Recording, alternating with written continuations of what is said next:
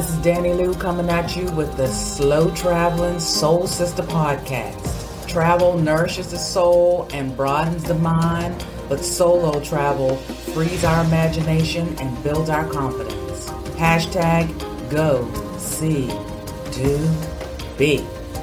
In this episode, I discuss my 21-day European tour in 2001 and its impact on my life.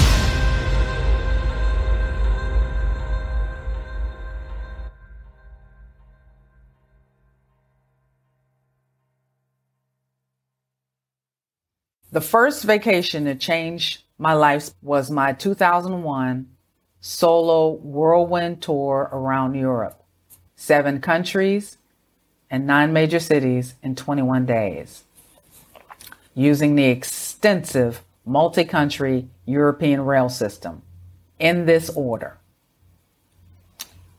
I flew to London, I flew to Paris, took the train to Lisbon, took the train to Madrid, took the train to Barcelona, took the train to Milan, took the train to Rome, took the train back to Paris, took the Channel to London, took the train to Bath, England, where I met up with a Canadian friend and her young son.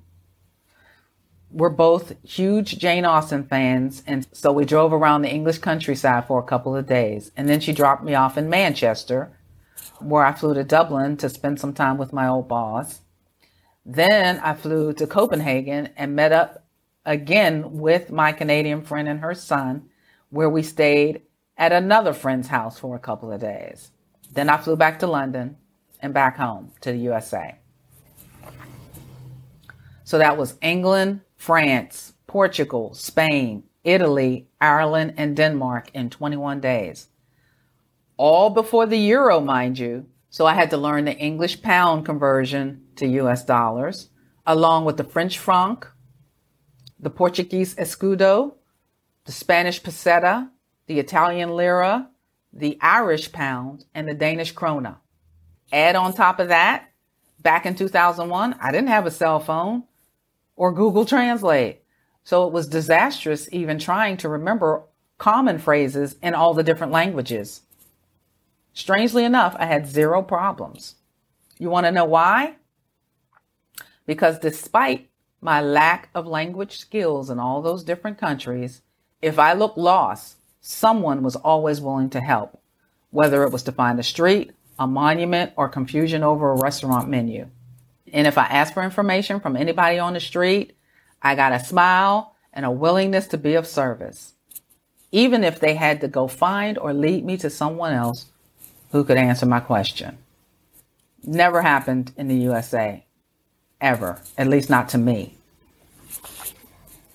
So after meeting all those friendly, helpful people all over Europe, I came back to the USA and decided I would retire to Europe. The place that checked off all my wants in 2001 was Barcelona, Spain. The food, the architecture. I'm a huge Antoni Gaudí fan. The people, the beach, the marina, etc. Barcelona, Spain had it all. This bold move, however, will require me to plan and strategize for the next 16 years from 2001 to 2017. From that time, I started to pull way back on my spending. What's that old saying? Man plans, God laughs. Unfortunately, after returning from Europe, my SUV needed a new engine, so it was time to buy a new vehicle. I carefully researched and purchased a car that I thought would last for 17 years or longer. Fortunately, my new Nissan Maxima, black on black sports edition with titanium package, lasted even longer than that. As an only child, the only person I felt that would truly be affected by my move was my mother, because she doesn't travel much. She would never come to see me overseas. So I needed to get her prepared for my move sooner rather than later. So every time I saw her throughout those 16 years, we discussed and I reiterated that I was not going to live in the USA when I retired. I also prepped friends and other family members. Granted, some of them didn't like it, including my mother, but their opinions really didn't matter in the grand scheme of things. I don't let anyone choose for me, just like I don't let anyone else live my life for me. Yet, everyone who knew me or knew of me, either from my mouth or my friends or family's mouths, knew that I was moving to Barcelona, Spain as soon as I retired.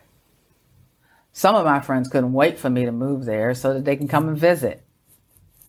However, in 2016, after I sold my house, I secretly changed my mind.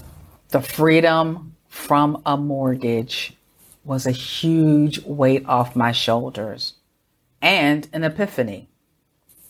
I had settled for the American dream BS, and it never made me happy.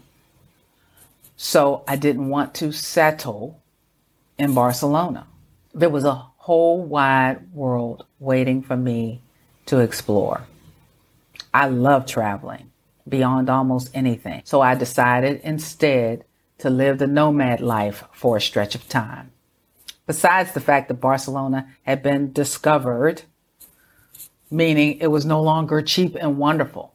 It's still wonderful. I've visited 4 more times, but it's no longer cheap. The cost of living in Barcelona has soared since 2001. Anyway, I officially retired on Friday, December 2nd, 2017, at the age of 55 from the information technology sector. I sold my house, my car, and everything in between. Then I gave away whatever I couldn't sell. I store a few personal keepsakes and tax records at a friend's house. But other than that, I'm as free as a bird, and I have the confidence to do exactly what I planned. You can't call yourself a queen if you've never ruled. And that means making hard decisions and sticking to them, even if they don't please the people that you love. Thanks for tuning in. In the next episode, I talk about the second vacation that changed my life completely. If you haven't already done so, please subscribe to the Slow Traveling Soul Sister podcast and remember to share it with anyone you feel would benefit from it. Thank you. The Slow Traveling Soul Sister podcast is sponsored and hosted by Selfish Me Travel.